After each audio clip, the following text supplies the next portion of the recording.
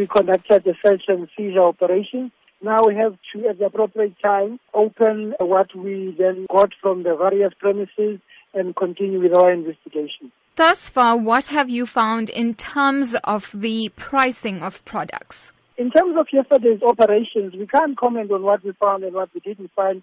We must understand that the investigation is still continuing. But what led us to search those premises yesterday is allegations of anti-competitive conduct. Some agents are suspected to be squeezing out small emerging farmers, particularly blacks, where then they drop their prices significantly in the morning so that they can deplete and squeeze their margins, and then dramatically raise the same prices again in the late morning so that their own margins can be much higher and sell at higher prices to the bigger retailers and buyers.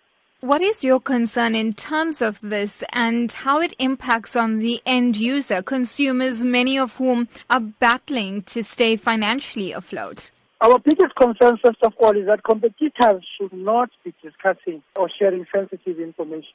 Here you have competitors who are likely to be sharing sensitive information and where they are fixing prices.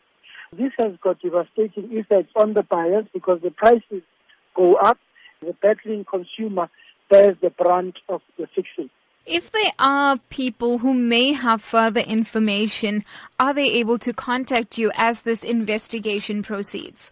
It will be very helpful for anybody who has got more information to substantiate some of the allegations and some of the credible information that we have received to come forward and give us more information about anti-competitive conduct in this sector, in these markets, or anywhere else.